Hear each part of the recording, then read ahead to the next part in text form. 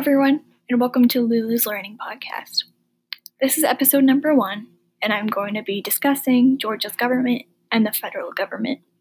I hope you enjoy this podcast and learn something interesting. Without further ado, please sit back and enjoy listening.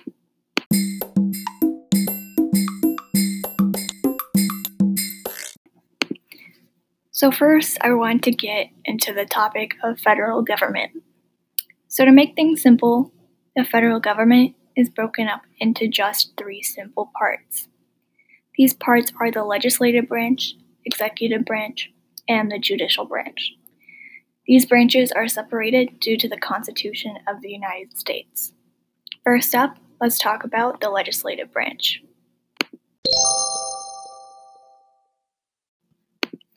The legislative branch makes laws and comes up with the ideas for laws.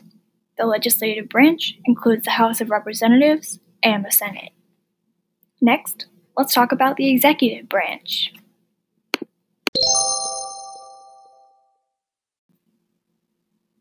So, the executive branch is supposed to carry out the laws. It is made up of the president, vice president, and the cabinet. Finally, let's talk about the judicial branch. The judicial branch evaluates the laws. The Supreme Court is a part of the judicial branch. The head of the government for the federal court is the President of the United States. So, now that you know more about the federal government, let's move on to the structure of Georgia's government.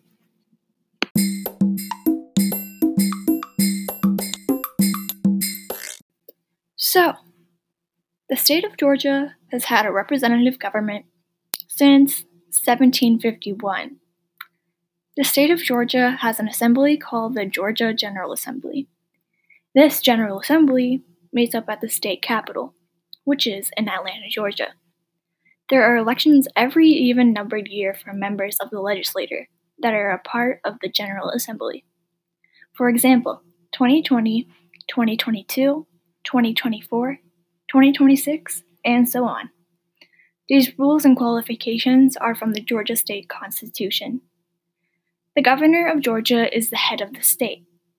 Now I think we should discuss the concept of tax revenue.